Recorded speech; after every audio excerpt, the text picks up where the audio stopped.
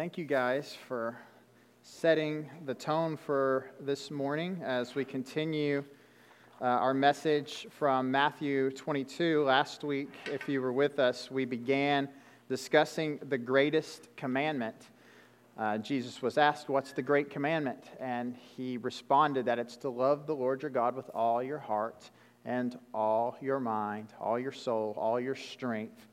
And we talked about each of those aspects, what it means to love the Lord with all your heart, to love Him with all your soul, to love Him with all your mind and all your strength. But we reserved the end of what Jesus said for this week, and we'll conclude this morning with this passage. And He simply states to love your neighbor as yourself.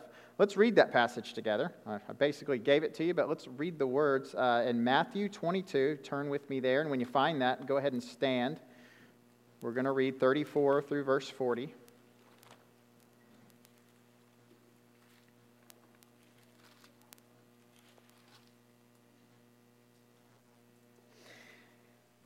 It reads, "But when the Pharisees heard that he had silenced the Sadducees, they gathered together, and one of them, a lawyer, asked him a question to test him, 'Teacher, which is the great commandment in the law?' And he said to him, 'You shall love the Lord your God with all your heart, and with all your soul, and with all your mind. This is the great and first commandment. And a second is like it, you shall love your neighbor as yourself. On these two commandments depend all the law and prophets.'" Father, we thank you for this morning. We thank you for the time of singing praises, Lord, and we thank you for your Spirit that's here with us. Lord, your divine presence that comes in the midst of believers who assemble themselves in your name. Lord, we know that you're here to meet with us this morning, and we pray that your word would just pierce our hearts, Lord. Let it cut through the hard outer shell that becomes calloused and resistant to change. I pray this morning, Lord, that you would just speak to us as only you can. And Lord, hide me behind the cross of Calvary. Let people see your words and them alone, not mine. And Father, I just pray these things in the precious name of Jesus. Amen. You may be seated.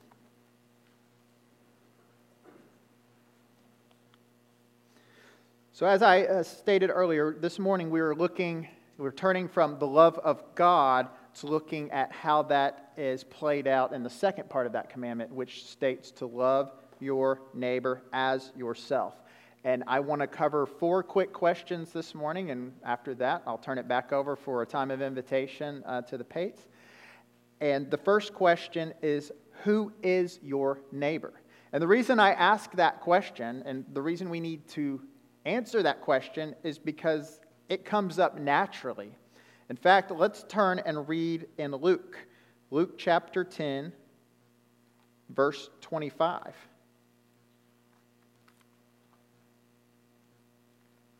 And just like we referenced this last week, because it records this same answer, loving the Lord your God with all your heart, mind, soul, and strength, and also loving neighbor as self. Luke chapter 10, verse 25 through 37.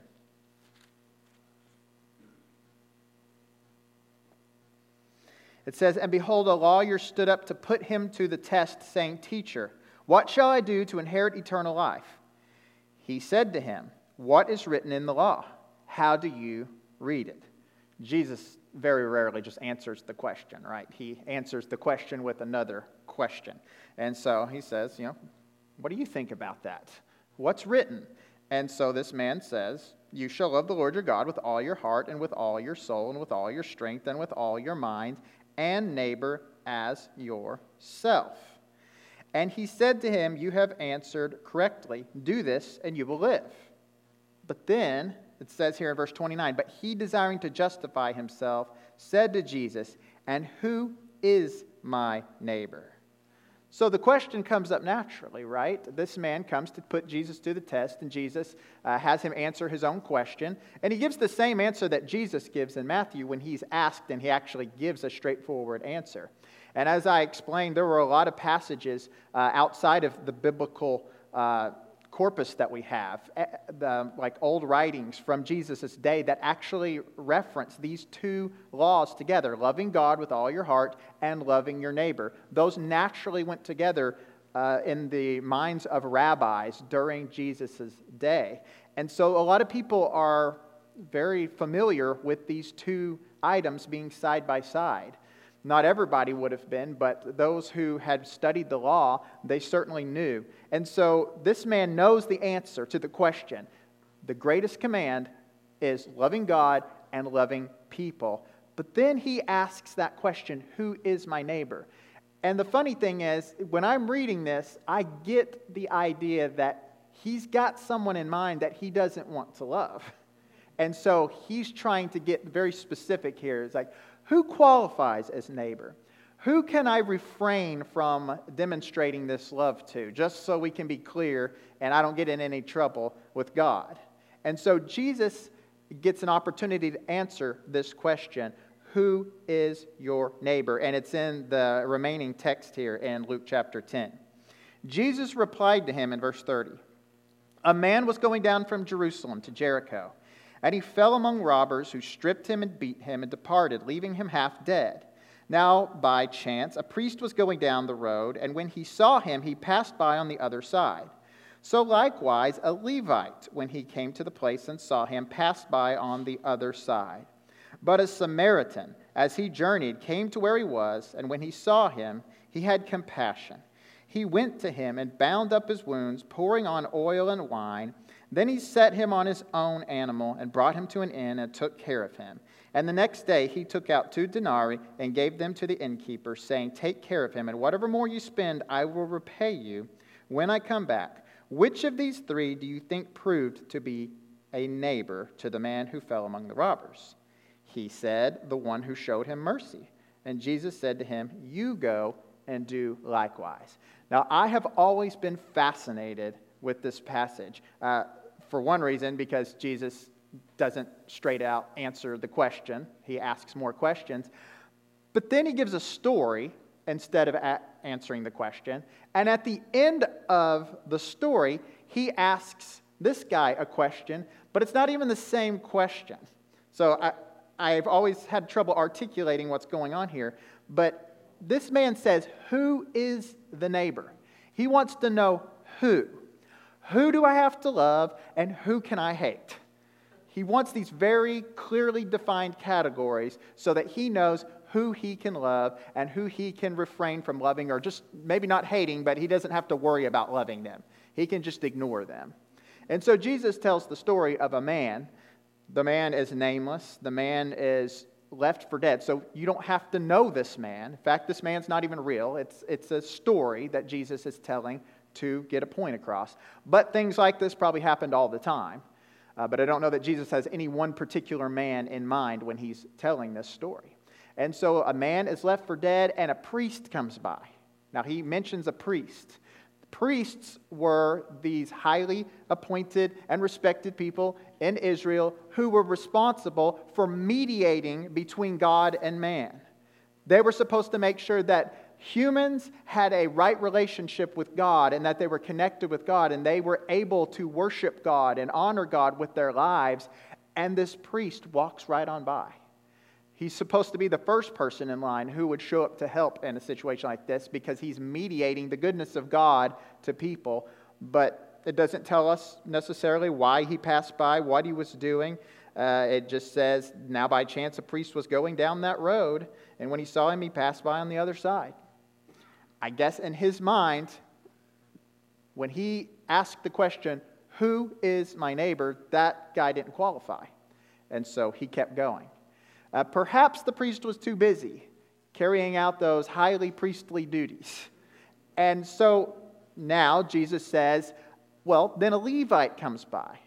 Now, the priests probably would have been a Levite because the priesthood comes from the Levites, but not all Levites were the high priest or the priesthood. Some of them were just servants to the priests, but the priestly families came out from the tribe of Levi. The Levites did not have their own land. They were one of the 12 tribes that did not inherit anything, but they were given cities within the other land allotments throughout Israel, and they lived there, and they administered the priestly duties and mediated the presence of God to the people around them, so that everybody had access to God through the old covenant and the way that sacrifices and that sort of thing operated back then. So people without land and without possessions who were really living off of the tithes of all these other people, you'd think that they would care for their well-being, but the Levite, just like the priest, passes by on the other side. Perhaps he had very well-defined categories of who his neighbor is and who is not his neighbor, and this man did not qualify. Then Jesus really sticks a dagger in the heart here. He says a Samaritan was passing by. Now, if you don't know a lot about the history between Israel and the Samaritans, and I'm not going to go into the fine details, but let's just say that they didn't like each other. The Samaritans thought very lowly of the Israelites, and the Israelites thought very lowly of the Samaritans. The Samaritans were considered traitors because they became kind of mingled with the enemy, Assyria, when they came in and destroyed the northern kingdom back in 720 BC. And so when that happened, a lot of the people who were remaining in Israel and those who tried to keep their ethnic race pure, they really thought lowly of these half-breeds who had more or less married the enemy and started families with them. And so that's where we get these Samaritan people. And there's been bad blood for years and years and years. They even separated and started their own temple cults and all of this stuff. They believed the high places where you worship God were on their own mountain, not in Jerusalem. And so some people, when they were traveling to North Israel, they would go around Samaria. They'd cross over the Jordan River and they'd go through Moab before they would actually enter into the region of Samaria. And so Samaritans were no good in the mind of a Jew. But yet here Jesus uses them as a teaching illustration. A Samaritan sees an Israelite, someone that he should by nature hate, and he chooses to show love and compassion and care for this person. And not only does he spend his own money on him, but he extends a line of credit saying, hey, if he needs more things, give it to him and I'll be back to pay the debt that is owed when I pass through again. And so Jesus turns around after giving this illustration. There's a lot more in that text we could unpack, but we need to move on. At the end of it, he says, which of these three do you think proved to be a neighbor to the man who fell among the robbers? And the man answers, the one who showed mercy. But if you pay attention here, Jesus doesn't answer the question, who is your neighbor? Because that man's looking for the answer in terms of the person. Jesus said, which of these proved to be a neighbor? He turns the question from a noun into a verb. He doesn't answer the question, who should you show love to? He answers the question about which attribute is the most neighborly here. Who is acting in a loving way that conforms with the character of God? And deep down inside, this man, even though he wanted to justify himself, he knew what the answer was. Even though deep down inside, he had no sympathy for the people of Samaria. He had no reason to want to cater to the Samaritans, and he would have loved to break ties and make them look bad in any story that was given. He knew deep down inside that the answer was not the priest, who he would have highly respected, not the Levites, whom were these people of high repute, but this social outcast is the one who is actually loving.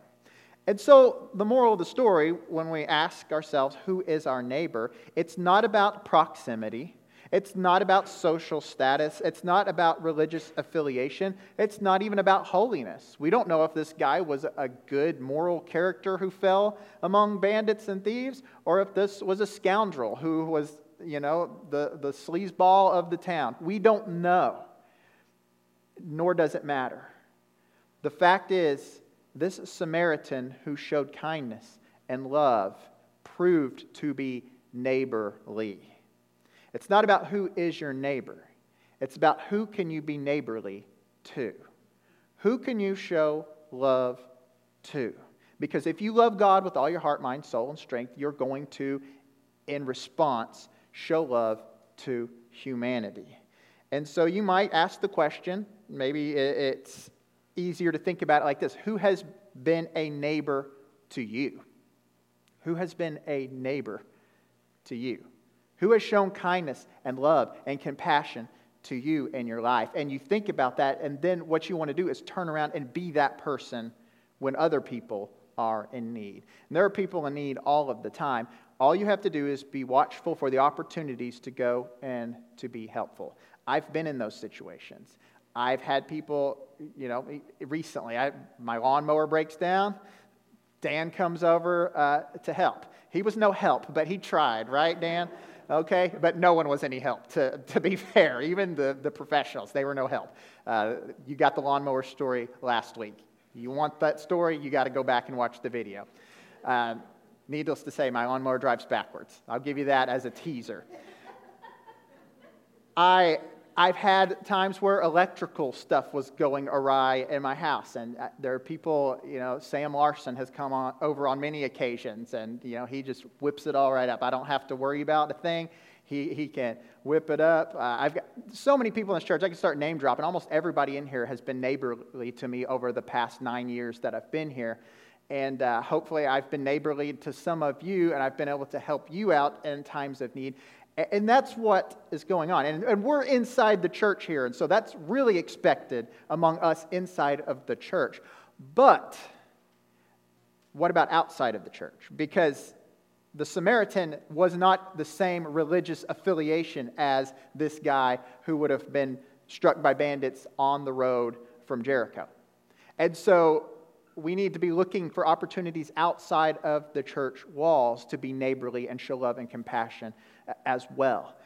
And so the next question naturally comes, you might say, why? Why should I be neighborly? A lot of times people get in bad situations because of their own stupidity, their own bad choices, their own lack of common sense, or maybe it's just their own bad luck, but that's their bad luck, and I have bad luck happen to me, and I deal with it. They have bad luck happen to them. They deal with their own. Let's just keep it like that.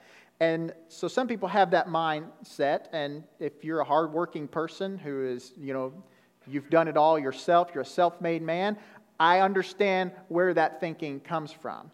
Some people work really, really hard to get to where they are at, and they don't want to lose it all overnight because someone else squandered theirs. I get that. I understand that. So why should you be neighborly in this type of situation? The first reason is because Jesus was. Enough said. We could move on to the next point. Jesus was neighborly. Jesus showed love and compassion to a bunch of people who squandered theirs away. We had no morality to give to God. We had no spiritual life to give to God. We were completely worthless, spiritually speaking. And Jesus came and He gave to us. If you guys are trying to fix the audio back there, it's not going to work because we're recording on a phone now. In case that's what's going on back there. So we had technical issues, as I expected, because everybody's gone. And so Pastor Scott's gone, so he can't help deal with this. And we had brand new internet installed last night or the night before, which of course is going to cause problems. So our streaming thing is a mess. And if people are telling you they can't hear it at all, then you can just cut the feed on the phone right there, and we'll start over second service, so you can let them know that. Okay, moving on though. Why should you love your neighbor? Not only was Jesus a loving, compassionate person who showed love on multiple occasions by healing people and meeting their needs where they were, and He did not care whether they were holy or whether they were sinners. In fact, He often went to the sinners to meet their needs, to help them, and to restore them. But since we are imitators of Christ, the Bible says, then we should respond in such a way. We should show love and kindness in that way. But second of all, people are made in the image of God. Not just church people, okay? Not just Baptist people, not just Alaskan people, not just American people. Not just white people, not just any people. Put any qualifier in there, but people. Not just young people, not just old people, not just poor people, not just rich people. All people are made in the image of God. I know there's a lot of division right now about the worth of life. But theologically, it's very simple. We all come from the same fathers. We all come from Adam and Eve. We all come from Noah and his family. We all stem from that. Therefore, we are all related. We are all family. There's one race, the human race, and we all derive from those first people who were made in the image of God. And even after the fall of man, once sin crept in, that did not destroy the image of God in humanity, because in the New Testament, the book of James tells us that, well, let me read it. I should be up here. James 3, 7 through 10. For every kind of beast and bird, of reptile and sea creature can be tamed and has been tamed by mankind, but no human being can tame the tongue. It is a restless evil full of deadly poison. With it we bless our Lord and Father, and with it we curse people who are made in the likeness of God. From the same mouth come blessing and cursing. My brothers, these things ought not to be so. And so he's talking about our speech and how it's very hard to control what we say. You know, we may act one way in front of people, but then behind their back we say something different. And he's trying to rebuke us and correct us to stop being like that. That's called hypocrisy. That's called slander. That's called gossip. It's called a lot of things, but it's all evil. And the reason it's evil is because you're tearing down a person. And regardless of what that person has done, regardless of who that person is, regardless of their social standing or where they live or any other qualifier, they are made in the likeness of God. And so when you curse people, you curse God. Let that sink in. When you slander a human being, you slander God. I'm guilty. We probably all are. That does not excuse it, though. Everybody being guilty does not justify our actions. What we do is we say we don't want to hold people to be our standard. We want the Word of God to be our standard. And so we try to live differently. We try to be the freak of nature who doesn't do what the people do, because the Word of God has commanded us to do otherwise. People are made in the image of God. They bear the mark. In all the other foreign, religions, especially the primitive ones from way back when, they would erect statues that would represent their gods. They would build these golden calves and these half-fish, half-man statues to represent these gods like Dagon and Baal, Asherah. They would make Asherah poles so that they could worship those gods by honoring those statues. And the God Jehovah, Yahweh, He said, do not make any of those graven images. I'm not like those gods. He already has image bearers. Images have already been made. They're sitting in this room. And when you treat them with love, you treat God with love. When you treat the people out in this world with love, you treat God with love. But when you slander people and when you tear people down, you're actually making a mockery of the God who created them. You're profaning the altar of the Almighty God by beating down and tearing down the people who He made to bear His image. So not only does Jesus love people, so we should love people. People are made in the image of God, and so we love people because we love God. But the last point is because it's how the gospel is advanced. It's how the gospel is advanced. When you show love, people become more receptive. It's been said that people don't care how much you know until they know how much you care. Okay, a lot of us have a lot of knowledge in our head. We've got the right answers, and they're good answers. I'm glad you've got them. I'm glad you can share the gospel. But if you don't show love along with it, no one's going to be receptive to it. Why did Jesus heal people? Why did Jesus feed 5,000? Why did Jesus calm the seas? Why did Jesus walk on the water? Why did Jesus raise Lazarus from the dead? Why did He do all this stuff?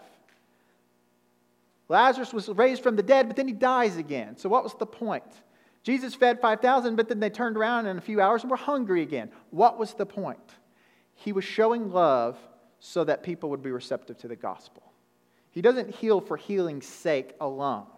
He healed to show them a little glimpse of what eternity would look like under His rule and reign.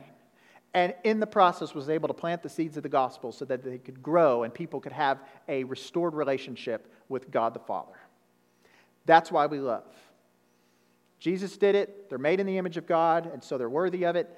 And because it helps us share Jesus Christ with the lost and dying world.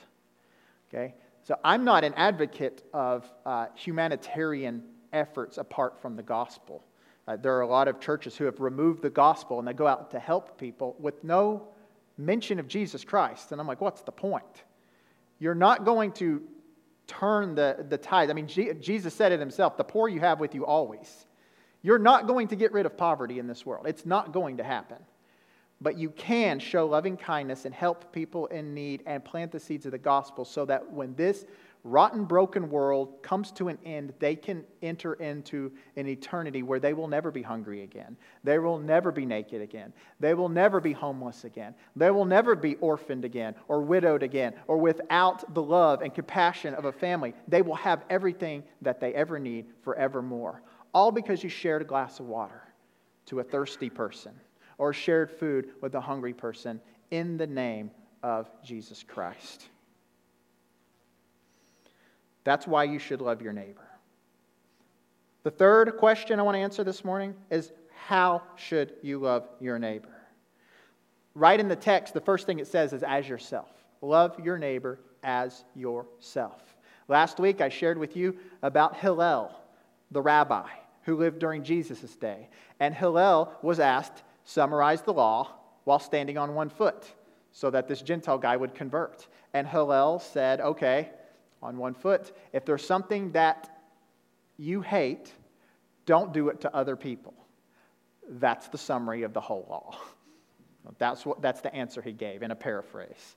And so he's basically saying the same thing that Jesus says here. Love your neighbor as yourself. If there's something you don't like, why would you turn around and do it to someone else? Okay? If you don't like people driving, well, so me and Isaac, we went to Girdwood this weekend, spent 2 days, and competed in a disc golf tournament all day in the rain yesterday. And one of the things I noticed on the way there is traffic goes 40 miles an hour until there's a passing lane, and then everybody instantly goes 90. You can't pass anybody on the passing lane. And then as soon as it merges back together, we're back to 40. And I'm like, what's going on here? I should have at least passed one slowpoke who was holding everybody up, but I can't. I can't pass anybody. And I'm in the back, so I'm not the slowpoke. And so I don't know what's happening. I think people are like, you're not going to pass me. They speed up. I watched a couple people almost wreck that way. A truck trying to pass on the right, and another little car said, and they were gunning. 100 miles an hour. No one's going to let someone pass. And then they get back in one lane. I'm like, this is weird. Okay? So I don't like this, and so I'm not going to do this. I'm not going to pass people and then slow down to 40 after I pass them. I wouldn't want people to do that to me. I'm not going to do that to them. That's how that thing works, okay? I don't want people playing really loud music out in their yard at midnight when I'm trying to sleep, so I'm not going to play really loud music out in the yard at midnight. At a hotel, same thing. I'm not going to go down the hall. I don't want someone's kid running down the hall screaming at 3 in the a.m., so I'm going to make sure my kids aren't running down the hall screaming at 3 in the a.m. That's how you love neighbor as yourself. You're always saying, would I like this if someone did it back to me? And you're putting yourself in someone else's shoes. You're empathizing. And some of us have lost the ability or never had it to empathize with other people, to consider how they think, to consider how they feel. And you're not going to be able to please everybody. I'm not saying you need to be a people pleaser. I'm saying if you were the person, what would you want them to do? And can you mirror that in their life? So how should you love your neighbor as yourself? But last week, when we looked at the Great Command, Jesus said, love the Lord your God with all your heart, soul, mind, strength. we saw that that was actually taken from Deuteronomy in the Old Testament. He was quoting an Old Testament passage. The love your neighbor as yourself does not show up in Deuteronomy. It actually shows up in Leviticus 19. And so if you got your Bible, turn with me to Leviticus 19. I believe it'll be on the screen behind me as well. And so I want to look at the original context, because one of the things you need to know as a Bible student is oftentimes our Bible records a summary of what Jesus stated. Not every word, because like if you had a manuscript of everything I've said this morning, it would already be way longer than a chapter of your Bible. Okay, so you don't get a full-on manuscript of what Jesus said. You get a detailed summary, which is why sometimes you'll have little variations in the record. But what you also need to understand that if someone grabs a text from the Old Testament and uses it, they're assuming you know the context and you're bringing all of that information with you as you interpret. Okay, and if you don't have a clue what Leviticus 19 says, then you're missing some of what Jesus was implying when he quotes it. And so Leviticus 19, beginning in verse 9, we're asking, how should you love your neighbor? When you reap the harvest of your land, you shall not reap your field right up to its edge, neither shall you gather the gleanings after your harvest. Where have you heard that recently? Okay, Pastor Scott's message on Ruth, right, which he'll be concluding, I believe, next week. And so Boaz, as he's being kind and leaving all this extra grain and barley for Ruth to harvest, he's actually just obeying the Scriptures that commanded this. He's not doing anything exceptional, but he's just doing what he's supposed to do as a Jew. And so what and how that translates, not all of us have, if I were to leave the scraps of my garden for people to glean, they would starve like I would starve just by harvesting the crop itself, because nothing's growing. Lots of green is growing, but I've got lots of squash plants. If they ever start producing, I'll be able to feed the whole church. But so far, green, and I think I saw the first yellow flowers, and it's going to turn cold, and they're all going to die before I get a single, fruit off the thing.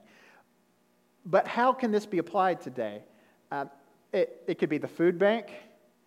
It could be helping a family that, someone loses their job, you take them over a care package. I remember my dad lost his job back when I was, probably 6, 7 years old.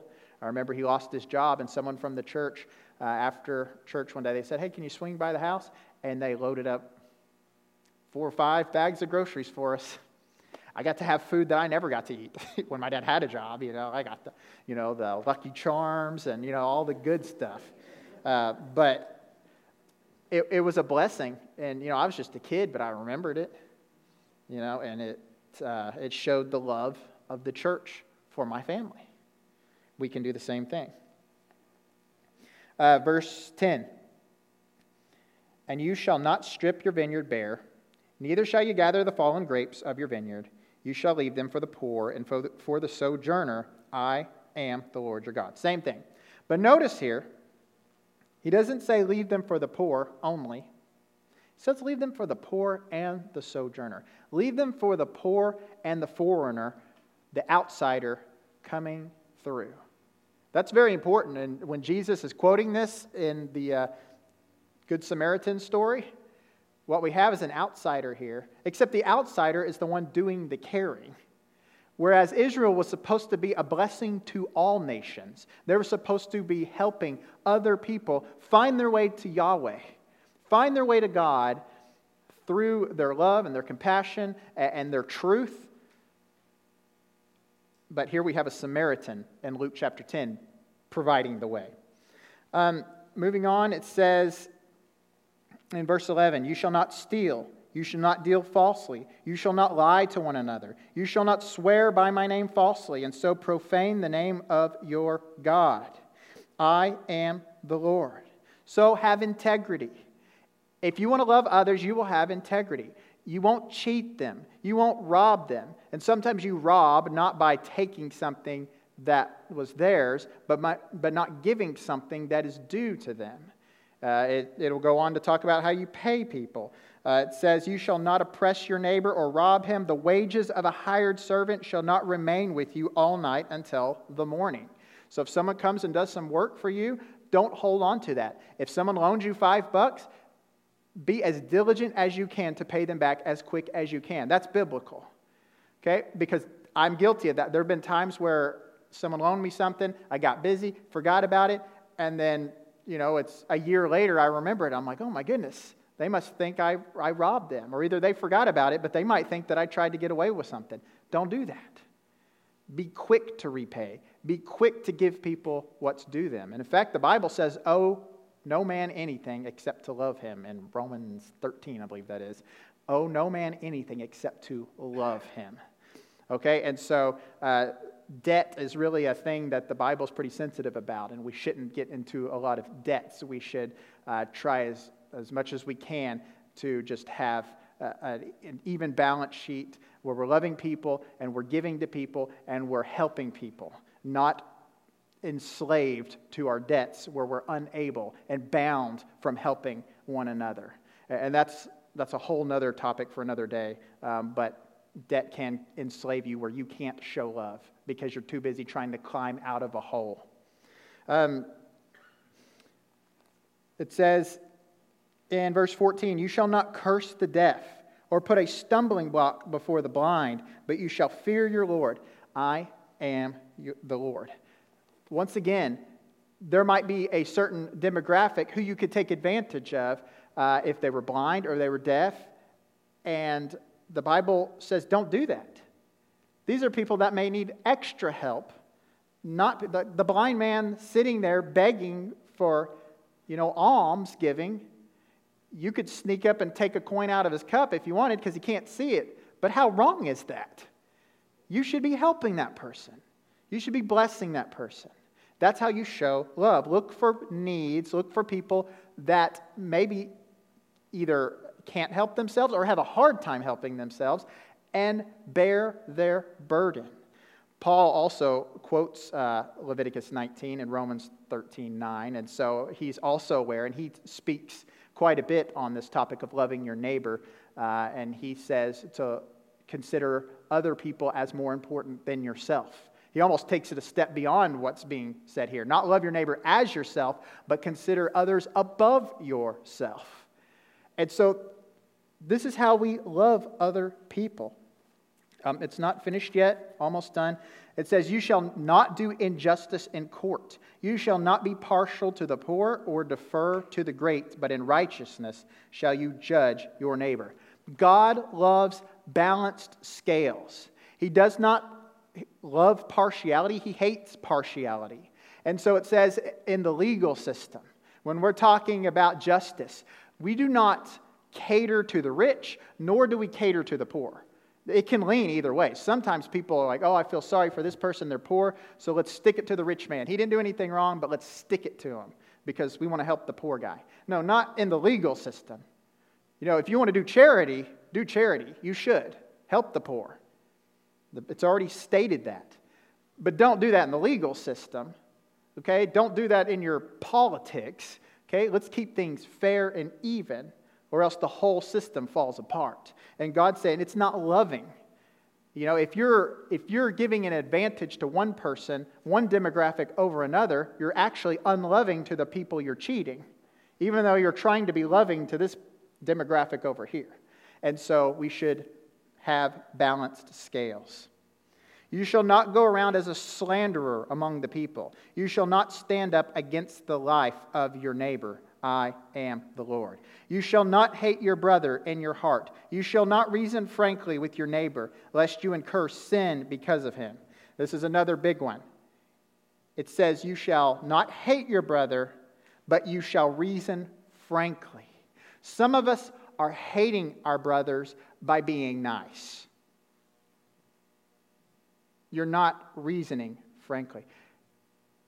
There's a difference between loving and flattery.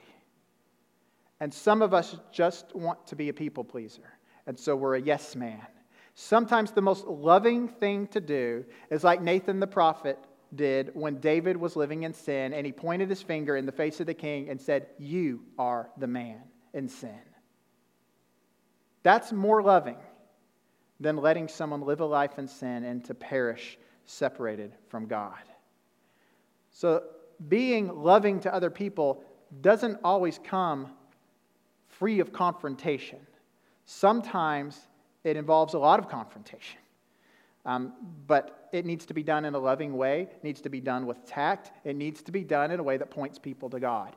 Anytime you're pointing people to God in a loving way, you're demonstrating the love of Christ, because that's what Jesus did. But Jesus wasn't always, quote, nice. He had a lot of confrontation. He turned over some tables. There was a time where turning over tables is the most loving thing that you could do, because you've got to a breaking point where people are falling from God and they need some kind of wake-up call.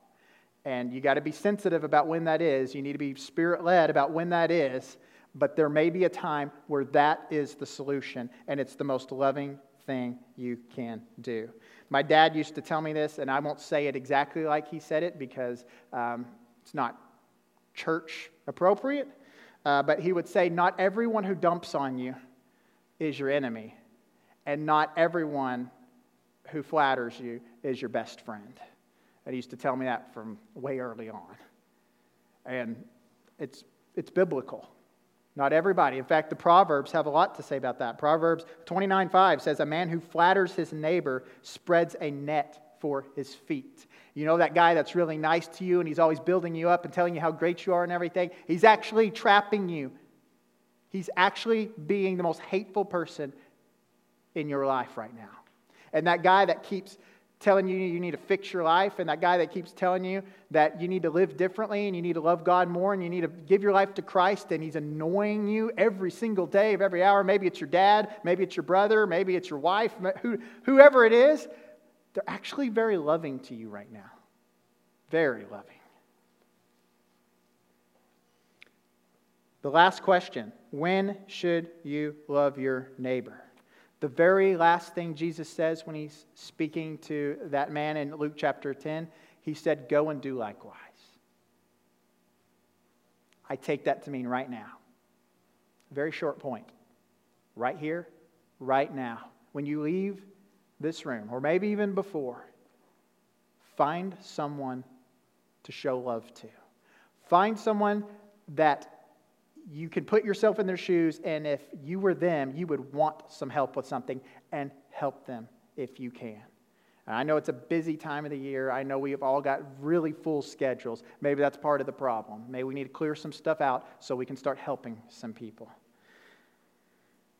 Charles Spurgeon, when he was preaching on this passage, he said, we got two commands here. The first one, love the Lord your God with all your heart, mind, soul, strength. That means to love God more than yourself, because you're loving Him with everything that you got. You're putting Him first place, so you're coming second at best.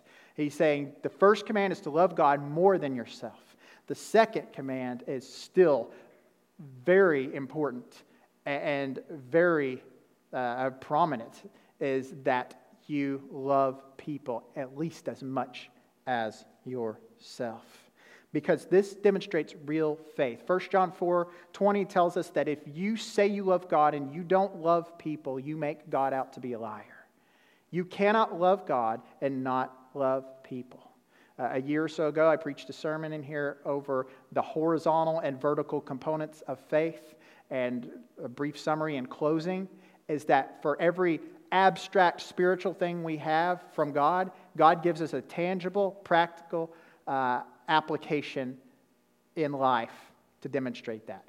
For one, you're spiritually baptized into the universal church, into the body of Christ by faith, but you can't see that.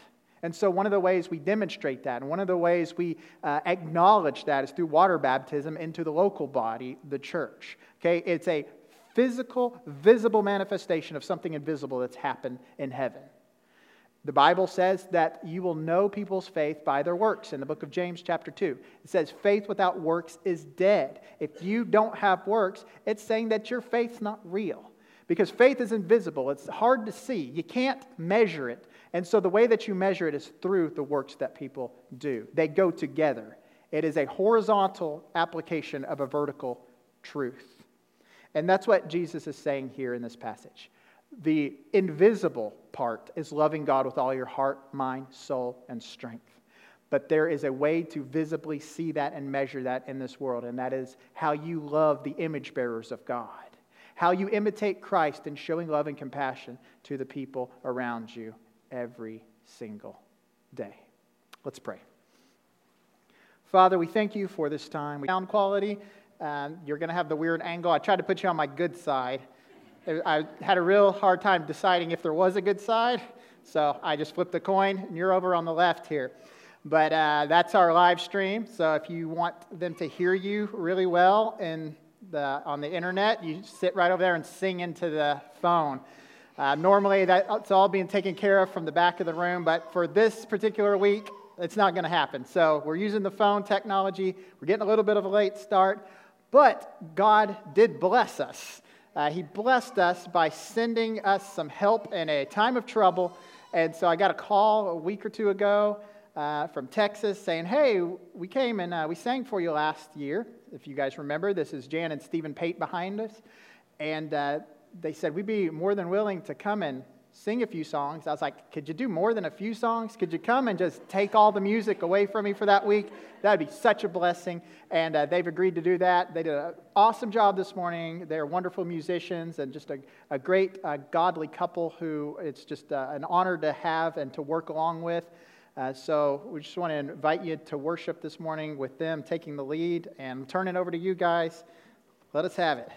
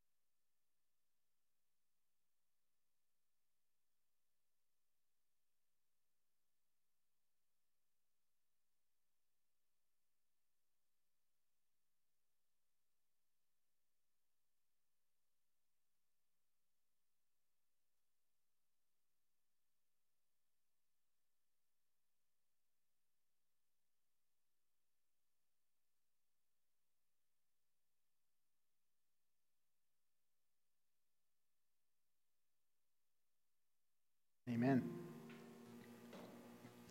Well, thank you guys once again for standing in the gap and being willing to lead us in worship. They've really set the tone for this morning's message as we're continuing to talk about the Great Commandment found in Matthew chapter 22. So if you would, turn with me there.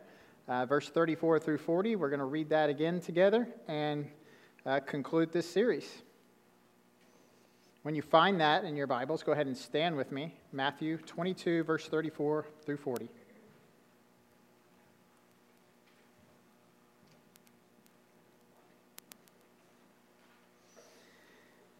Here reads, "But when the Pharisees heard that he had silenced the Sadducees, they gathered together, and one of them, a lawyer, asked him a question to test him.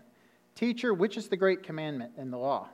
And he said to him, 'You shall love the Lord your God with all your heart and with all your soul and with all your mind.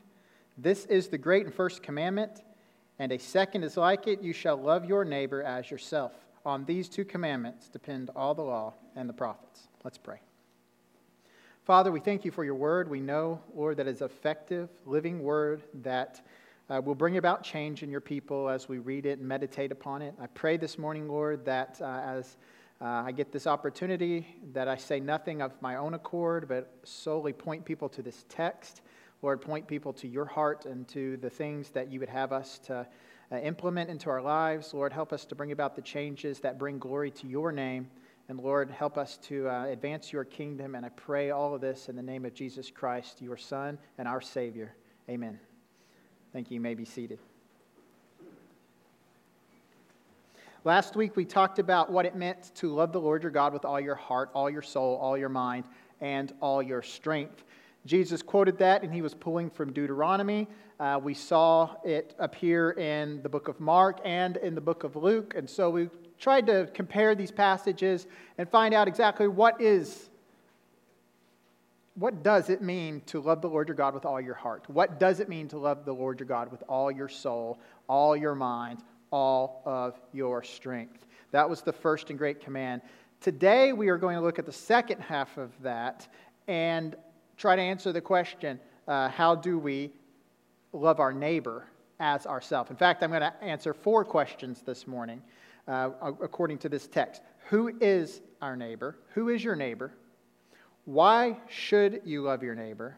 How should you love your neighbor? And when should you love your neighbor? And after I get done answering those 4 questions from the passage, we will conclude. And that'll be the end of this series. And it should go back to Pastor Scott next week to most likely conclude the book of Ruth. So as you know, you've been in a study. This is a little detour, but I believe that the principles that you will find here today will connect to the story of Ruth and Boaz in a very meaningful way.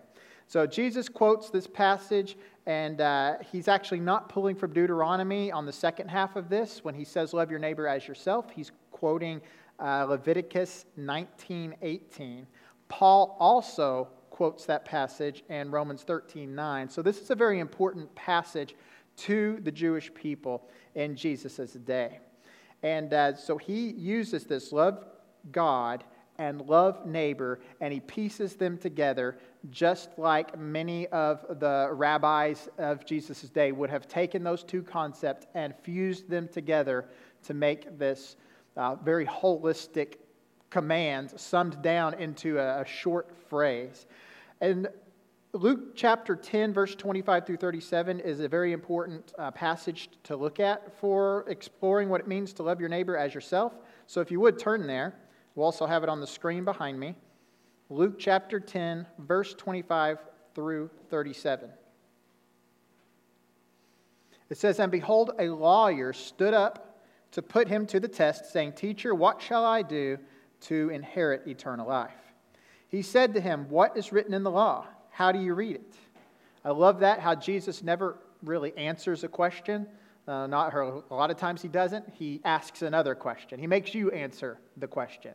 In fact, that's what parables are intended to do. It's intended to get you to think about the circumstances and come to your own conclusion by pulling you outside of the situation and make you look at it from a different perspective. And so here's Jesus doing that once again in this passage. He says, "What is written in the law, and how do you read it?"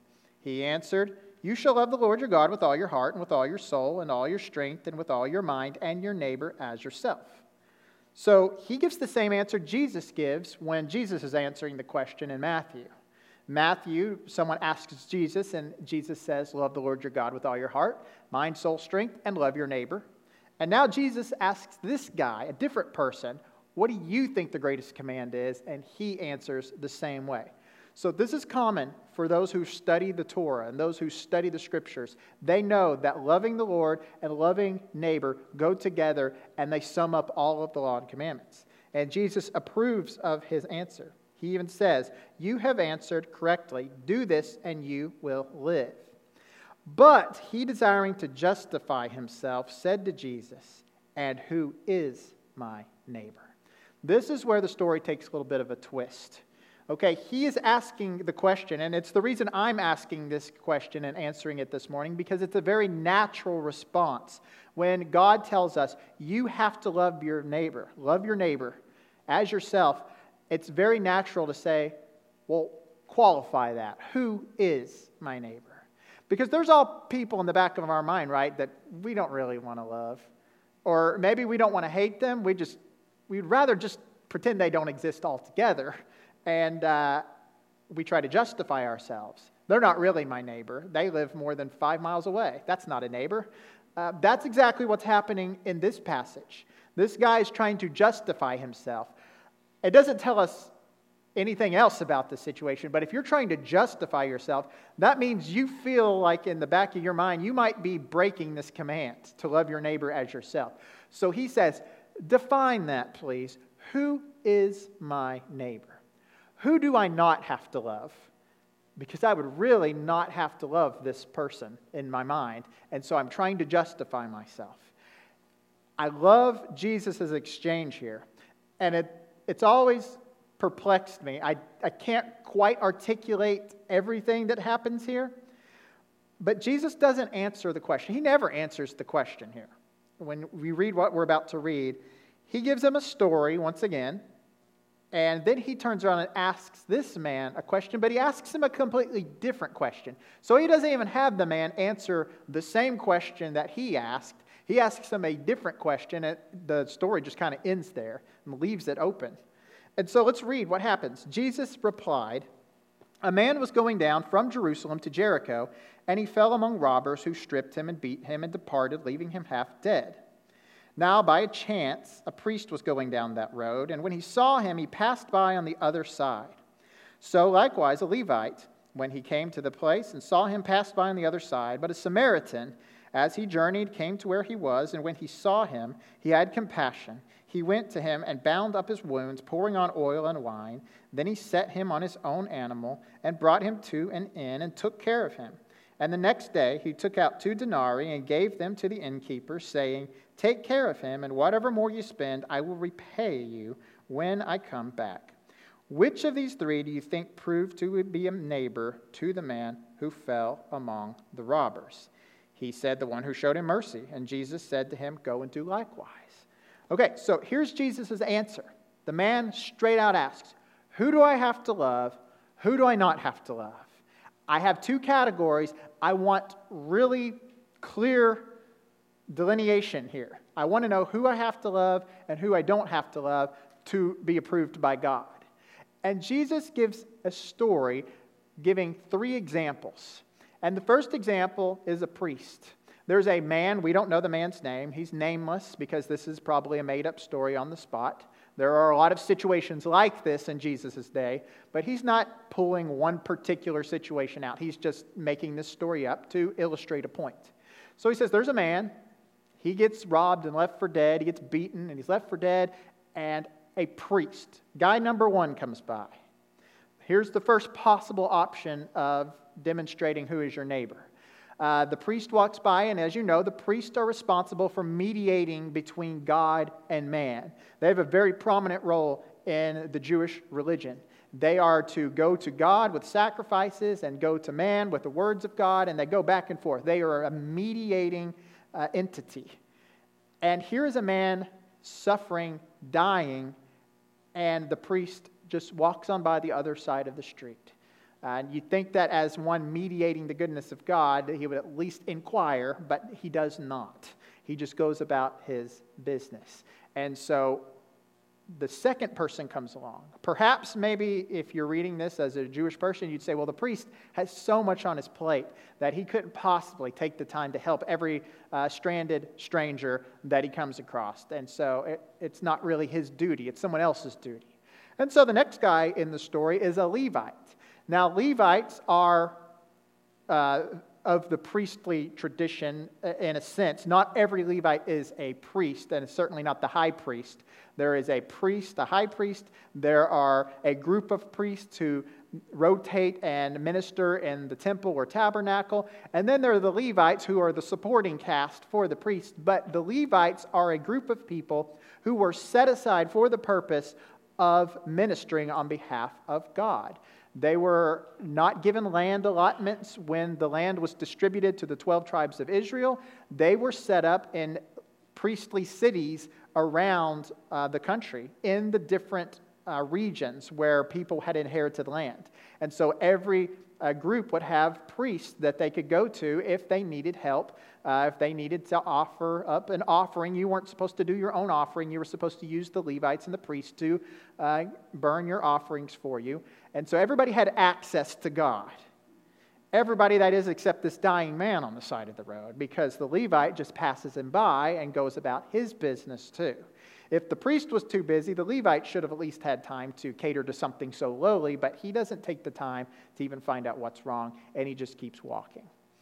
Jesus gives us a third example, though. And the third example is a Samaritan. Now, if you don't know anything about Samaritans and the relationships that they had with the Jewish people, just know that it was not good.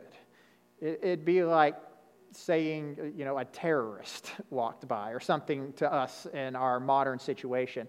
But the Samaritans and the Jewish people for many, many years had been rivals. They looked down on each other. They thought each other were socially outcast. It was not even thought worthy to pass through each other's land, and so a lot of times people would travel around the region of Samaria just to avoid contact with them. The Samaritans formed back when the northern kingdom in the Old Testament collapsed under the Assyrian attack in 721 BC, and after that, the Assyrians kind of moved in and commingled with these Jewish people, and rather than keeping a very separate and segregated racial identity, they cohabitated and mingled and married these Assyrians. And so what you end up with is with a half Jew, half Assyrian, and they're the enemy. So it's like they married the enemy because they destroyed the northern kingdom. And then the Babylonians come in and destroy the southern kingdom, but the southern kingdom does their best to keep it together, and they keep a pure identity. So when they come back to the Promised Land, they find all of these Samaritans there, all these half Assyrian, half Jews, and they're like, no, you're not a part of us anymore. And so from that point on, they set up their own worship sites. They don't go to the Jerusalem temple, and there's hostility between these two groups of people. So Jesus, he's crossing a line here with this illustration. He's saying a Samaritan comes in, and a Samaritan sees this, we presume, a Jewish man who's dying, and he decides to help him. Not only does he care for him and show love and compassion by binding up his wounds, he takes him to an inn and gives him a place to stay, and then he even extends a line of credit so that this man, if he runs out of money and needs more provisions, he will have it taken care of by this Samaritan. I mean, this would not have sat well. This story would have really twisted some people's stomach. And so Jesus asks him a question straight out. He doesn't say, "Who is your neighbor?" Answer, go. No, he asks a different question. Which of the three do you think proved to be a neighbor to the man who fell among the robbers? And I'm sure this young lawyer sat there and gritted his teeth and just barely eked out, "The one who showed mercy." The one who showed mercy. He has to say it. He knows deep down inside it's true. He knows that this Samaritan acted more in accordance with God's character than the priest or the Levite. And so what Jesus does is he doesn't answer the question, who is your neighbor? Because the answer to that would be a person or maybe a group of people within a certain proximity or maybe a certain type of people. Like, who is your neighbor? Baptists. Who is your neighbor? Christians. Who is your neighbor? Soldatanonians, Kenyians, Alaskans. That could be the answer. It's this very defined group of people, but Jesus doesn't say that. He doesn't give a group of people as an answer. Instead, he answers the question by saying, which proved to be a neighbor. He doesn't look for a noun here. He looks for a verb. He says, which one was neighborly? And so the heart of the matter is there's not a set group of people that are defined as your neighbor. If there's an opportunity to show love and compassion on behalf of God, then you take that opportunity and you meet the need. And that's the point that Jesus is trying to get across. That's why Jesus went through the countryside healing people and providing food and providing different miracles that were meeting the basic needs of people, because he was a neighborly type of guy.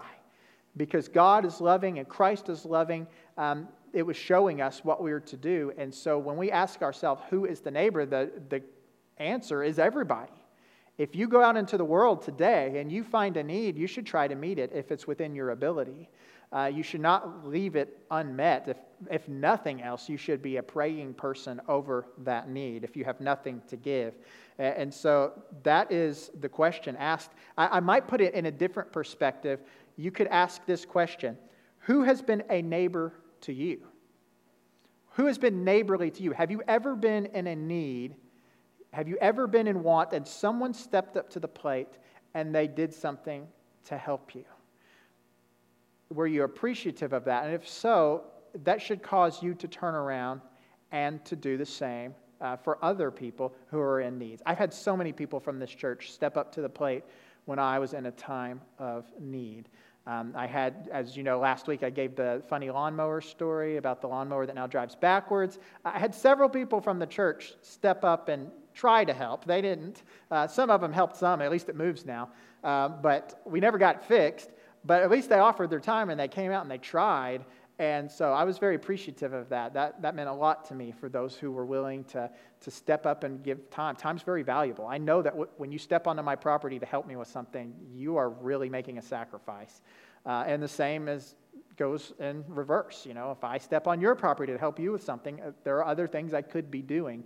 And so that is a measure of love. I've had people come over and work on my electrical before when things went awry. I know Sam Larson, he shows up every once in a while and does something that takes him 5 minutes and it would take me 5 years. But I'm very appreciative of that because that is a sign of love.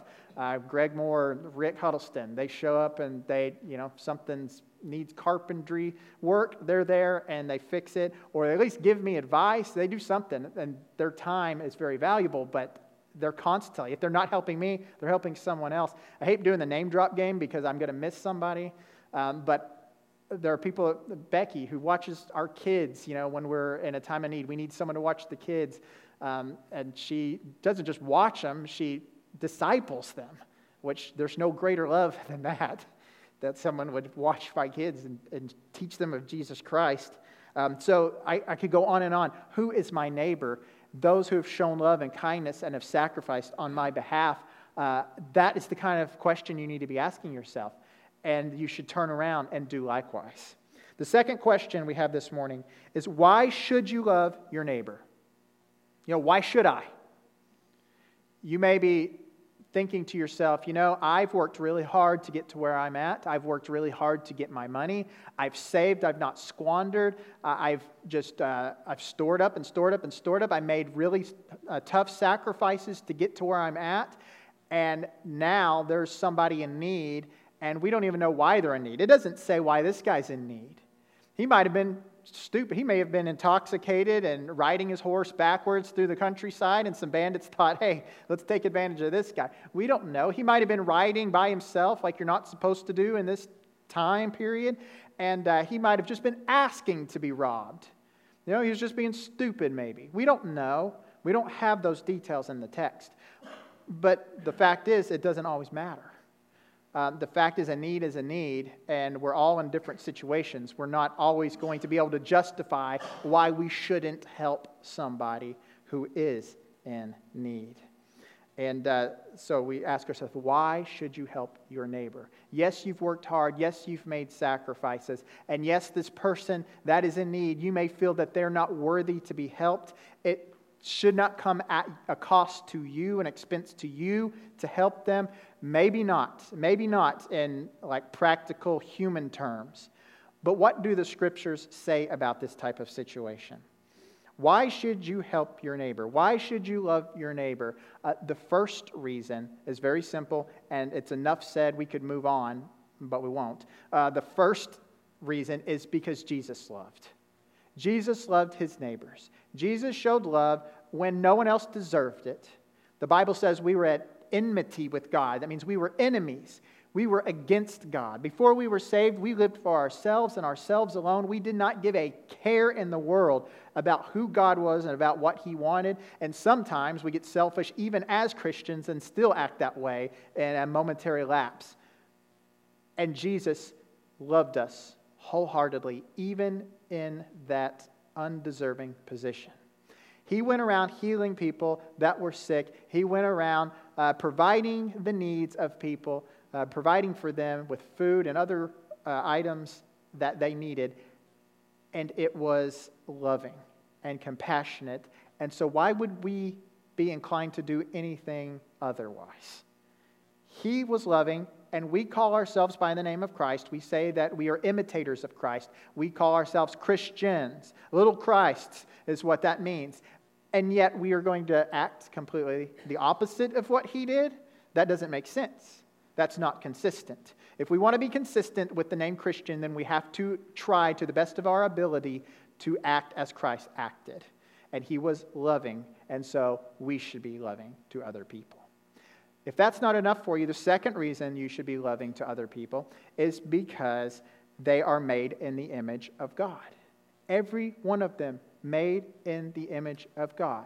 The old, the young, the rich, the poor, the American, the foreigner, the black, the white, you name it, they are made in the image of God. We see that in the book of Genesis. In fact, there's a lot of racial issues going on in our country today. And theologically, just to speak to that really briefly, the Bible teaches that we are all made in the image of God from the beginning. We all come from Adam and Eve, and therefore we are all of the same race. We may look different, we may have different cultures, but we all are human. And we are all image bearers of the Father. He has put his mark, his stamp upon every one of us, and therefore each life should be valued and deemed worthy, regardless of any other circumstances. We also see that in the life of Noah. Everybody dies out, and you've got Noah and his family. So we all come from Noah and his family as well. We have common ancestors, and therefore we are of the same race, and we are brothers and sisters. And then as Christians, it enhances that relationship because we are brothers and sisters in Christ. And you may say, well, yeah, that was all good before the fall of man, but now look at how people have become just completely sinful and evil, so we no longer bear the mark of God. Wrong. I know it seems that way. There are people out there that it does not look like they are imaging God in any sort of comprehensible way. But the fact is, the Bible teaches that even after the fall, people are still made in the image of God. Read with me in the book of James, chapter 3, verse 7. It says, "For every kind of beast and bird, of reptile and sea creature can be tamed and has been tamed by mankind, but no human being can tame the tongue. It is a restless evil full of deadly poison. With it we bless our Lord and Father, and with it we curse people who are made in the likeness of God. From the same mouth come blessing and cursing. My brothers, these things ought not to be so." What James is saying in this passage, he's speaking in the context of how evil our speech can be. We may say something loving to somebody to their face and then turn around and bash them when they are not within earshot.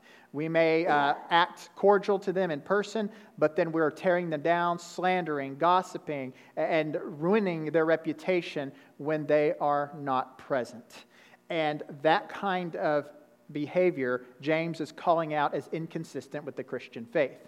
Because you are using your mouth that God has made to glorify God on one hand, but then you turn around and you curse people with your mouth, the same mouth that was honoring God. You curse people with that same mouth, and you forget that people are image bearers of God. And so when you are cursing people, you are cursing God. That's what James is saying. They bear the image of the Father. And I won't ask for a show of hands for those who are guilty, because I don't want to have to raise mine. But we've done it. We've slandered and mocked people, and in doing so, we have profaned our God. All the heathen religions of old that we read about in the Old Testament, all of the pagans, they would set up images of their God. For Baal, they would set up these golden statues. For Asherah, they would set up these poles where they would bow before. For Dagon, they would have statues of the half fish, half man. There are so many gods that we could cover, but they all have images. And the people would bow down and pray to the image, because the image, if you honored the image, you were honoring the God whom that image represented. When Judaism was formed, when the Hebrews were called out and they began worshiping Yahweh and only Yahweh, that was radical.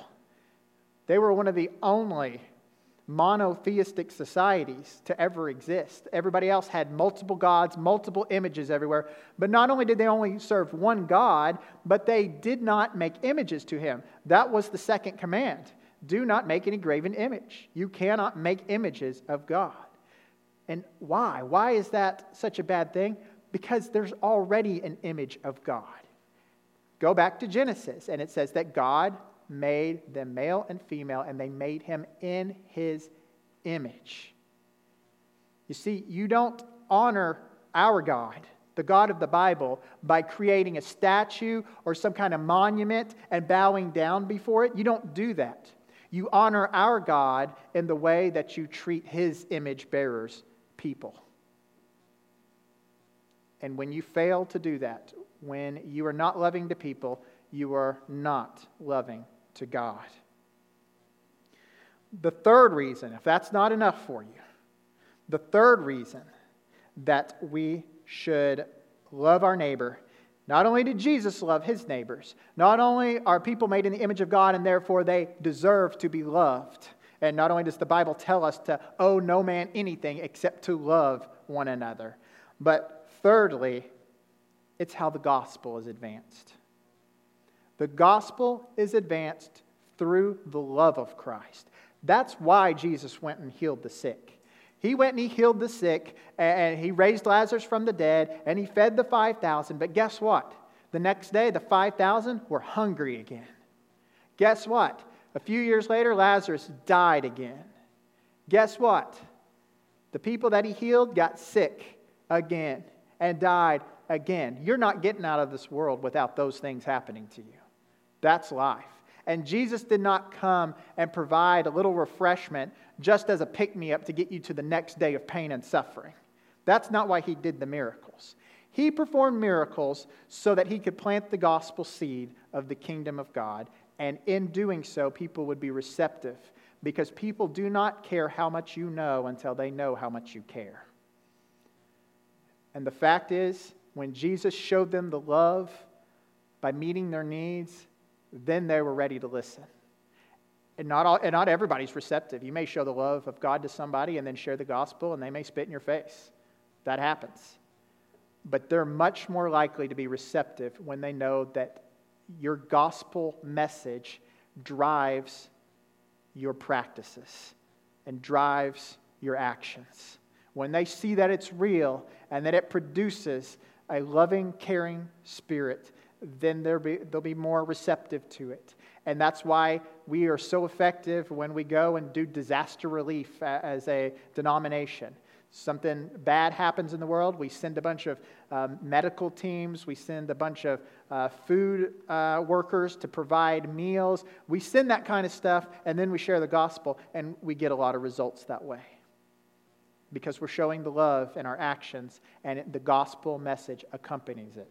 Now, I'm not a big fan of, there are some churches out there that they're like, we're just going to go do good things for people. We're just going to go help people. We're going to clothe people. We're going to feed people. We're going to do all this.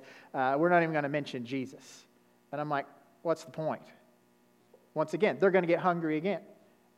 They're going to die. It's in vain. Like, I'm all for helping somebody, but as Christians, we have a higher calling than just getting somebody through another meal. We have to, while we can, in this time of urgency, we've got to share Jesus with them. Give them a meal, by all means. You need to. Give them a fresh glass of water if they don't have anything to drink. But share Christ in the process. Otherwise, it's all in vain. 10 million years from now, that meal won't matter.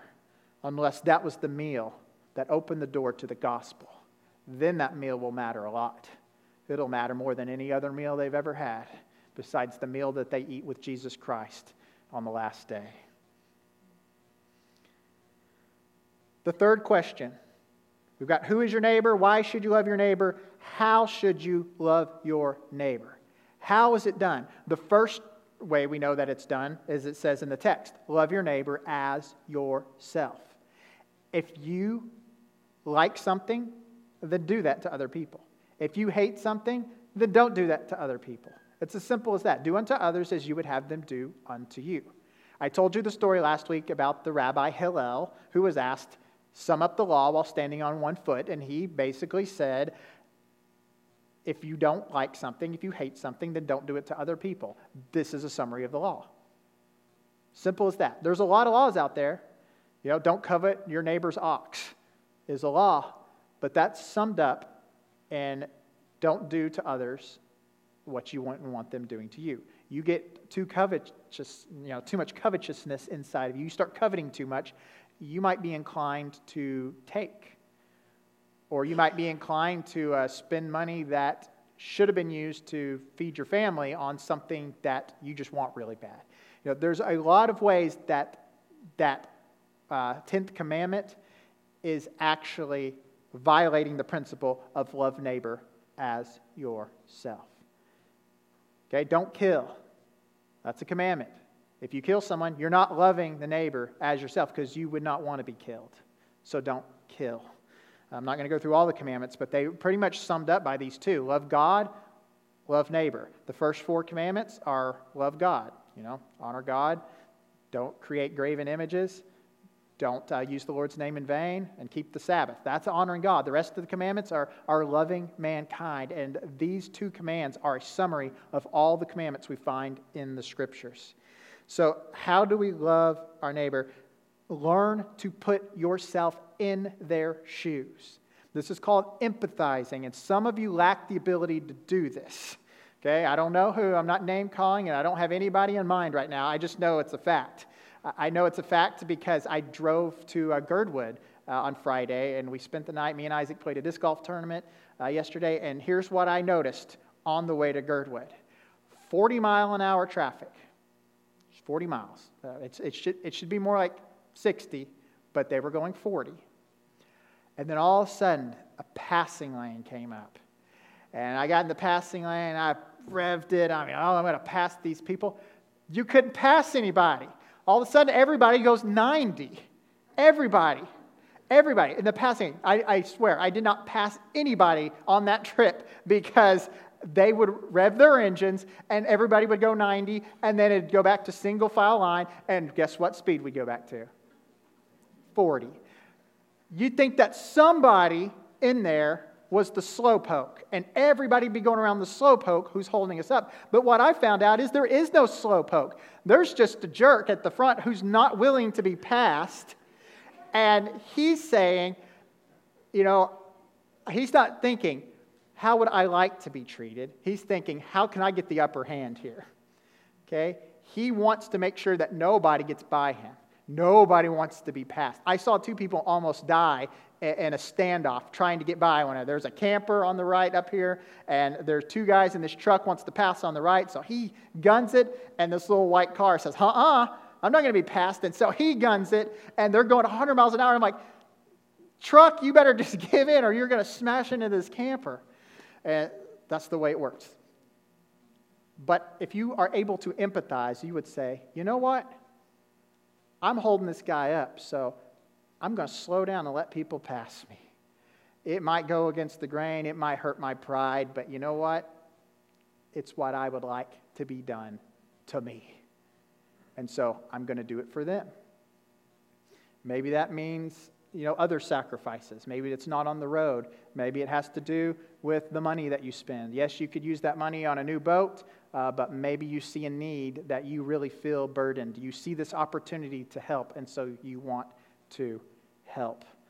You never know what it is, but each of you will be presented an opportunity to be neighborly, like the Samaritan who meets the need. And so you need to be willing to love them as you would want to be loved in return. Another thing you need to know about this passage is when Jesus quotes this, love neighbor as yourself, he's not pulling from Deuteronomy, but from Leviticus 19. So if you'll turn with me, Leviticus 19 has the context that Jesus is pulling from. And when you read your Bible, you need to know that they do not have dictation like we would have in a courtroom, someone sitting there typing every word that's being said. You get really brief summaries of what Jesus taught. Like if you were to type out every word that I've said in this sermon so far, it would fill like 20 pages of your Bible already. And Jesus probably spoke a lot longer than me because they had a lot better attention spans back then. And so when you get a biblical account of the Sermon on the Mount, you're getting bullet points. And you're getting very reduced summaries of what was actually being said. And that's why when you've got two different authors telling you what was said, you might get some variation because they're summarizing it to keep it within the very valuable confines of their writing space. They didn't have a million sheets of paper. They didn't have a laptop to type it all up on and 1 terabyte hard drive to store it all. They had a very expensive sheepskin or papyrus plant, and so they would write these things down and they would summarize. But they expected the reader to know that if they were quoting from the Old Testament, you didn't just take the quote, you were supposed to be pulling all of that information that was in the context and pulling that with you as you listened to the sermon, as you listened to Jesus speak. And so Jesus quotes, love your neighbor as yourself. That's one little snippet, but let's read the passage in which it appears. In verse 9, and we're answering the question here, how do you love your neighbor? So these things are implied in that statement. When you reap the harvest of your land, you shall not reap your field right up to its edge, neither shall you gather the gleanings after your harvest. This should sound very familiar because Boaz in the Ruth story was honoring this code. He was listening to the command, and so he was leaving out grain for Ruth to gather up so that she could take it home to widow Naomi.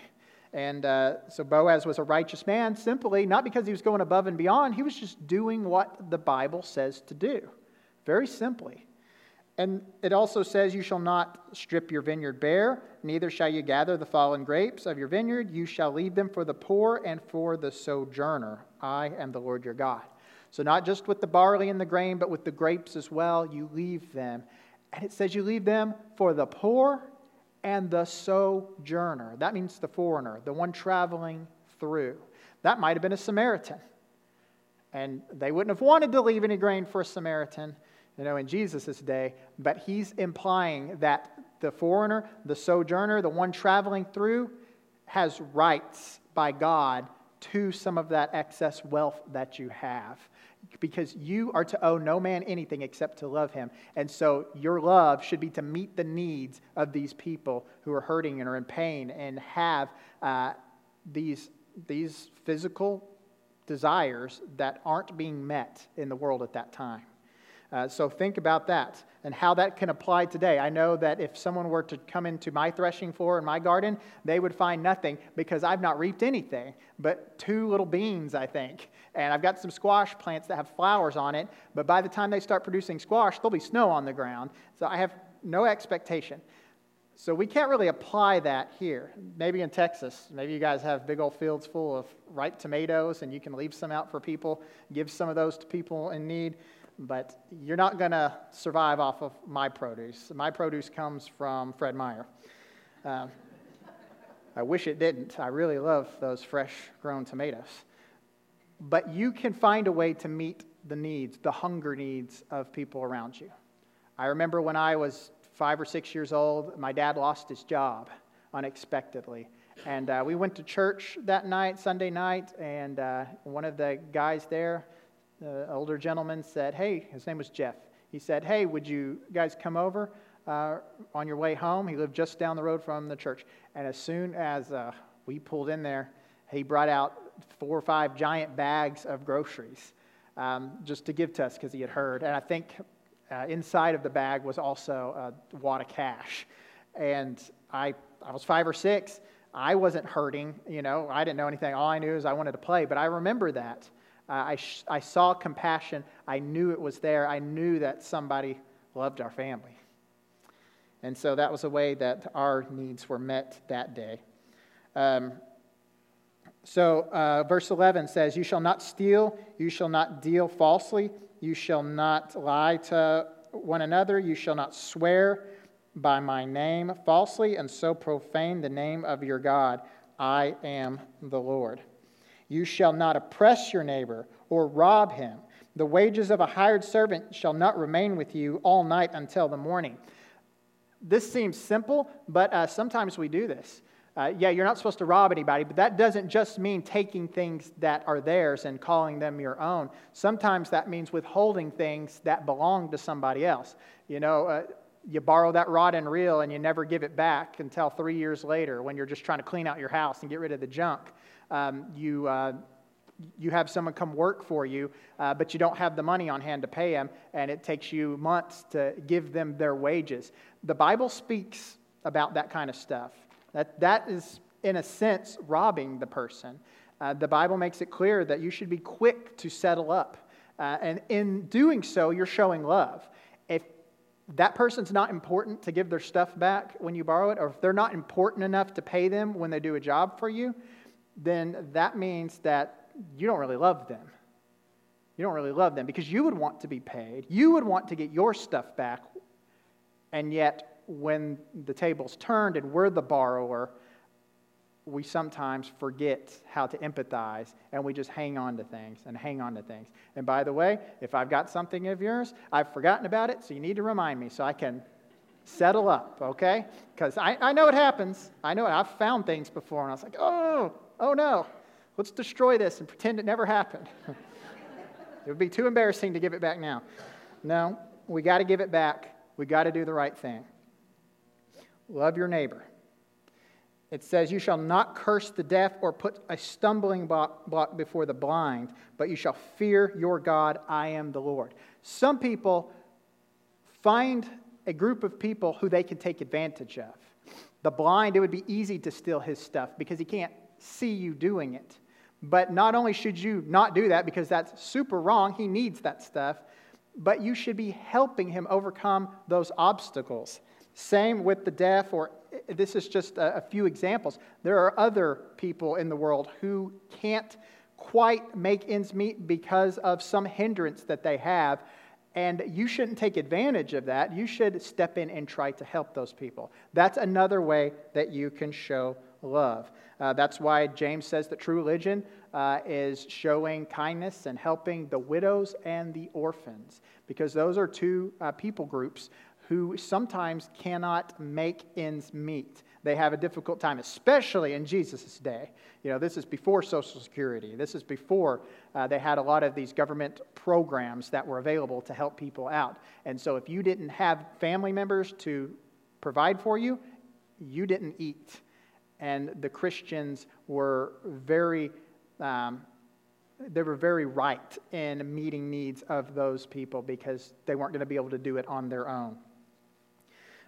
It says in verse 15, we're almost done in this passage. It says, "You shall do no injustice in court. You shall not be partial to the poor or defer to the great, but in righteousness you shall judge your neighbor." Okay, so in legal matters, you might in your charity give to the poor and not the rich. That's expected, right? You don't really need to give to the rich. They've got the money. Okay, so it's those who have more should be more inclined to give more in their charitable givings. But when it comes to legal matters, to right and wrong and to criminal punishment and that sort of thing, there should be no partiality here. He even calls it out. He says, do not show partiality to the poor or to the rich. You should not let the rich off just because they're rich and say, you broke the law here, but we're just going to give you a slap on the hand because we know how influential you are and we know how important your money is to our community or our organization, and the poor guy's left in the dirt because he's got nothing to offer. No, that's wrong. On the other side, there are some organizations that might actually bend the laws for the poor. Say, oh, you're poor. We want to help you out. Yeah, you broke the law, but it's okay because you're poor or you don't have the things that these people over here have. No, that's wrong too. In matters of morality and legality, we're looking for justice, and justice is supposed to be blind. It's supposed to ignore those matters, the rich and the poor and anything else, and just look at what is actually being done. Okay, that's loving. If I rob the rich to give to the poor, I'm not being loving to the rich. And if I ignore the poor and put all my attention on the rich, I'm not being loving to the poor. Okay, so we should show love to all groups of people, especially in these matters of legality and such. It goes on to say, you shall not go around as a slanderer among the people, and you shall not stand up against the life of your neighbor. We should be pro-life in every sense of the word. You shall not hate your brother in your heart, but you shall reason frankly with your neighbor, lest you incur sin because of him. This is an important one for us. Okay, we're all thinking lovey, lovey, lovey right now, right? And when we think of love, we think of nice. Okay, but this doesn't say be nice. It says you shall, It says you shall not hate your brother in your heart, but you shall reason frankly with him. If you don't reason frankly with him, you're hating him. Reasoning frankly, that's a way of saying confront him. If your brother's in sin, if someone in this building is living in sin, a well-known sin, and you don't confront them about that sin, you're not loving them. You're hating them in your heart. And that's challenging because we want to be nice, and we're becoming more and more libertarian as a Western society. We do the live and let live. That's why we legalize things left and right. We say if it don't hurt anybody, just let them do it. And so even as Christians, we're becoming more of like, just let people do their own thing. But no, in the church especially, those who live under the banner of Christ, we have a responsibility to keep each other accountable. And accountability is love. You don't have to be a jerk about it. But if I'm living in sin, I respect someone lovingly coming to me and pointing that out, that I am failing to live up to the standard of God. And so that is loving. Jesus wasn't always nice. There were times where Jesus turned over the tables, and took whips and drove people out of the temple. That wasn't a nice day by our standards of nice. But it was necessary to get the point across that God's house was a holy house and was not to be used and abused for monetary gain. And so that was Jesus' response on that occasion. Not every occasion do we get out the whips. By the way, I have Becky Moore's whip. That just came into my mind. I got to return that. She loaned it to me at Bethlehem. It's been sitting in my office. Becky, wherever you are, I've got your whip. Greg's like, don't give her back the whip. But I borrowed it. I got to give it back. Sorry. She said she has lots of them, so I'm sure. I don't know what she does with all those whips. But what we get from this passage is we are not being loving when we practice flattery. Many of us practice flattery. We say something nice, we build people up when we don't really even mean it, even if we see those shortcomings and those failures. And the Bible tells us in Proverbs 25:5 that a man who flatters his neighbor spreads a net for his feet. If you flatter your neighbor, you're not being neighborly. You're not being a loving neighbor. You're being a hateful neighbor. And the Bible tells us to love our neighbor as ourselves. We don't need lip service. Love comes from truth. Love comes from meeting needs, and love comes from pointing people to God. And so pointing people to God. If you're pointing someone to Jesus Christ, you are never being unloving. You might could change your tactics sometimes, but at the end of the day, you are being loving. It says, finally, you shall not take vengeance or bear a grudge against the sons of your own people, but you shall love your neighbor as yourself. I am the Lord. You do not get to get even with people. You do not get to hold a grudge. Romans chapter 12 says, vengeance is mine, saith the Lord. If you take vengeance into your own hand, you've taken what's God's. You've robbed God. Do not steal what is God's. He gets to have vengeance, not you. You have one responsibility, to love God and love neighbor as self. My dad used to say, not everyone who treats you poorly is your enemy, and not everyone who treats you well is your friend. And I found that to be true. And when we use the word poorly, it means sometimes it feels like someone's mistreating you, and actually they're just trying to make you better. They're trying to correct something in you. And the Bible teaches that here in this passage. The final question we have, and we'll wrap up, is when should you love your neighbor? The very end of Luke chapter 10, Jesus responds and says to the man, after he gives the story, go and do likewise. I don't hear any cause for pause there. There's no reason to put a delay on the action. He's saying go and do it. And so today, that's the charge that we have. Go and be loving. Find a way. Find someone to help. Find someone to show love to, because that's your responsibility as the church. That's your responsibility as a Christian. You're having a hard time right now thinking of a way to show love. I've got one really small way that you can show love. Jamie Jost just asked me this morning. She says, hey, I'm coming in and making coffee every Sunday morning, and I know I'm going to be gone off and on in the summer here, and so if I could just have someone come and help rotate through. All you got to do is show up 15 minutes early and make some coffee. And if you don't, what's going to happen is there won't be any coffee. And I can't think of anything more unloving than no coffee. Okay, so if you want to share the love of Christ, very simple way. I know it seems small, but it's actually it becomes a big deal. It shows people that they're valuable, that we're welcoming to them, and we want them to come in and to be awake for the service and not fall asleep. All that good stuff. It's a small task, but you can find other tasks. There are other things you could do. And your own life is going to present you with the opportunity to show the love of Jesus Christ. Charles Spurgeon said this. He says, loving the Lord your God with all your heart, all your mind, all your soul, all your strength, that's saying that you're loving God more than yourself. Because you're giving Him first place in everything. So you're going to come in a second naturally. And so you love God more than self. But the second part of that command is to love neighbor as yourself. And both of those are very lofty endeavors. Putting God above you and putting other people up to your level, that's a hard thing to do. And so Spurgeon brought those two ideas together and pulled them out. And I will conclude with this. Loving God cannot happen apart from loving people. 1 John 4:20 says that if you say that you love God, but that you hate your brother, you make God a liar. You cannot love God without, in turn, as a response, love other people.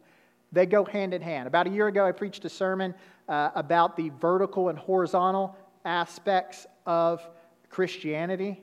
And so in summary, For every invisible, intangible thing, abstract thing that God gives us in the Scriptures, there is a horizontal, tangible, practical application that shows that invisible thing. So for instance, when you're saved, you're baptized in the Spirit, you are put into the church universal, the body of Christ, but yet you can't see that. You know, when I believe, you can't see, you can trust me, but you can't see that I've actually been put into the body of Christ. And so the visible way to illustrate that so that everybody can know is believer's baptism. You're baptized by water. You can't see the Spirit, but you can see the water. And you're put into the visible church, the local church, which is like us here. We can see each other. We know each other. It's visible, tangible. It represents the invisible thing going on. Okay, another example is faith and works. The Bible says in the book of James that faith without works is dead. You say you got faith, prove it. Okay, faith is invisible. No one can see your faith. Your faith is useless and worthless and pointless in the world unless it is accompanied by some physical, visible, tangible thing. And so that's why James tells us, you're not saved by works, you're saved by faith. But if there's a real faith, there will be real works. Because there's always a horizontal dimension to your vertical relationship with God. Jesus brings that out here. He says, love the Lord your God with all your heart, mind, soul, and strength. And there's no way in the world that we could actually see that or measure that. And so the way that we can measure it is by the second command that is like unto it. Love your neighbor. Everyone knows if you're loving your neighbor. We only know if you're loving God is if in the name of Christ you are loving your neighbor. Let's pray. Father, thank you for our time together. Thank you for our worship. Lord, I pray that you would just forgive us where we fail you in this challenge this morning. And Lord, that you would present us opportunities to be loving and to show kindness. And so, Lord, I pray this morning that you would just move among your people. Let the Spirit carry us into places that make us uncomfortable. And Father, let your word drive us. Let us not be distracted or have any hindrance to obeying you. But Lord, let your word settle in our minds and hearts so that we might bring honor and glory to you. When we pray this in your Son's name, amen. Let's stand together as we have our invitation and a time of singing praises to the Lord.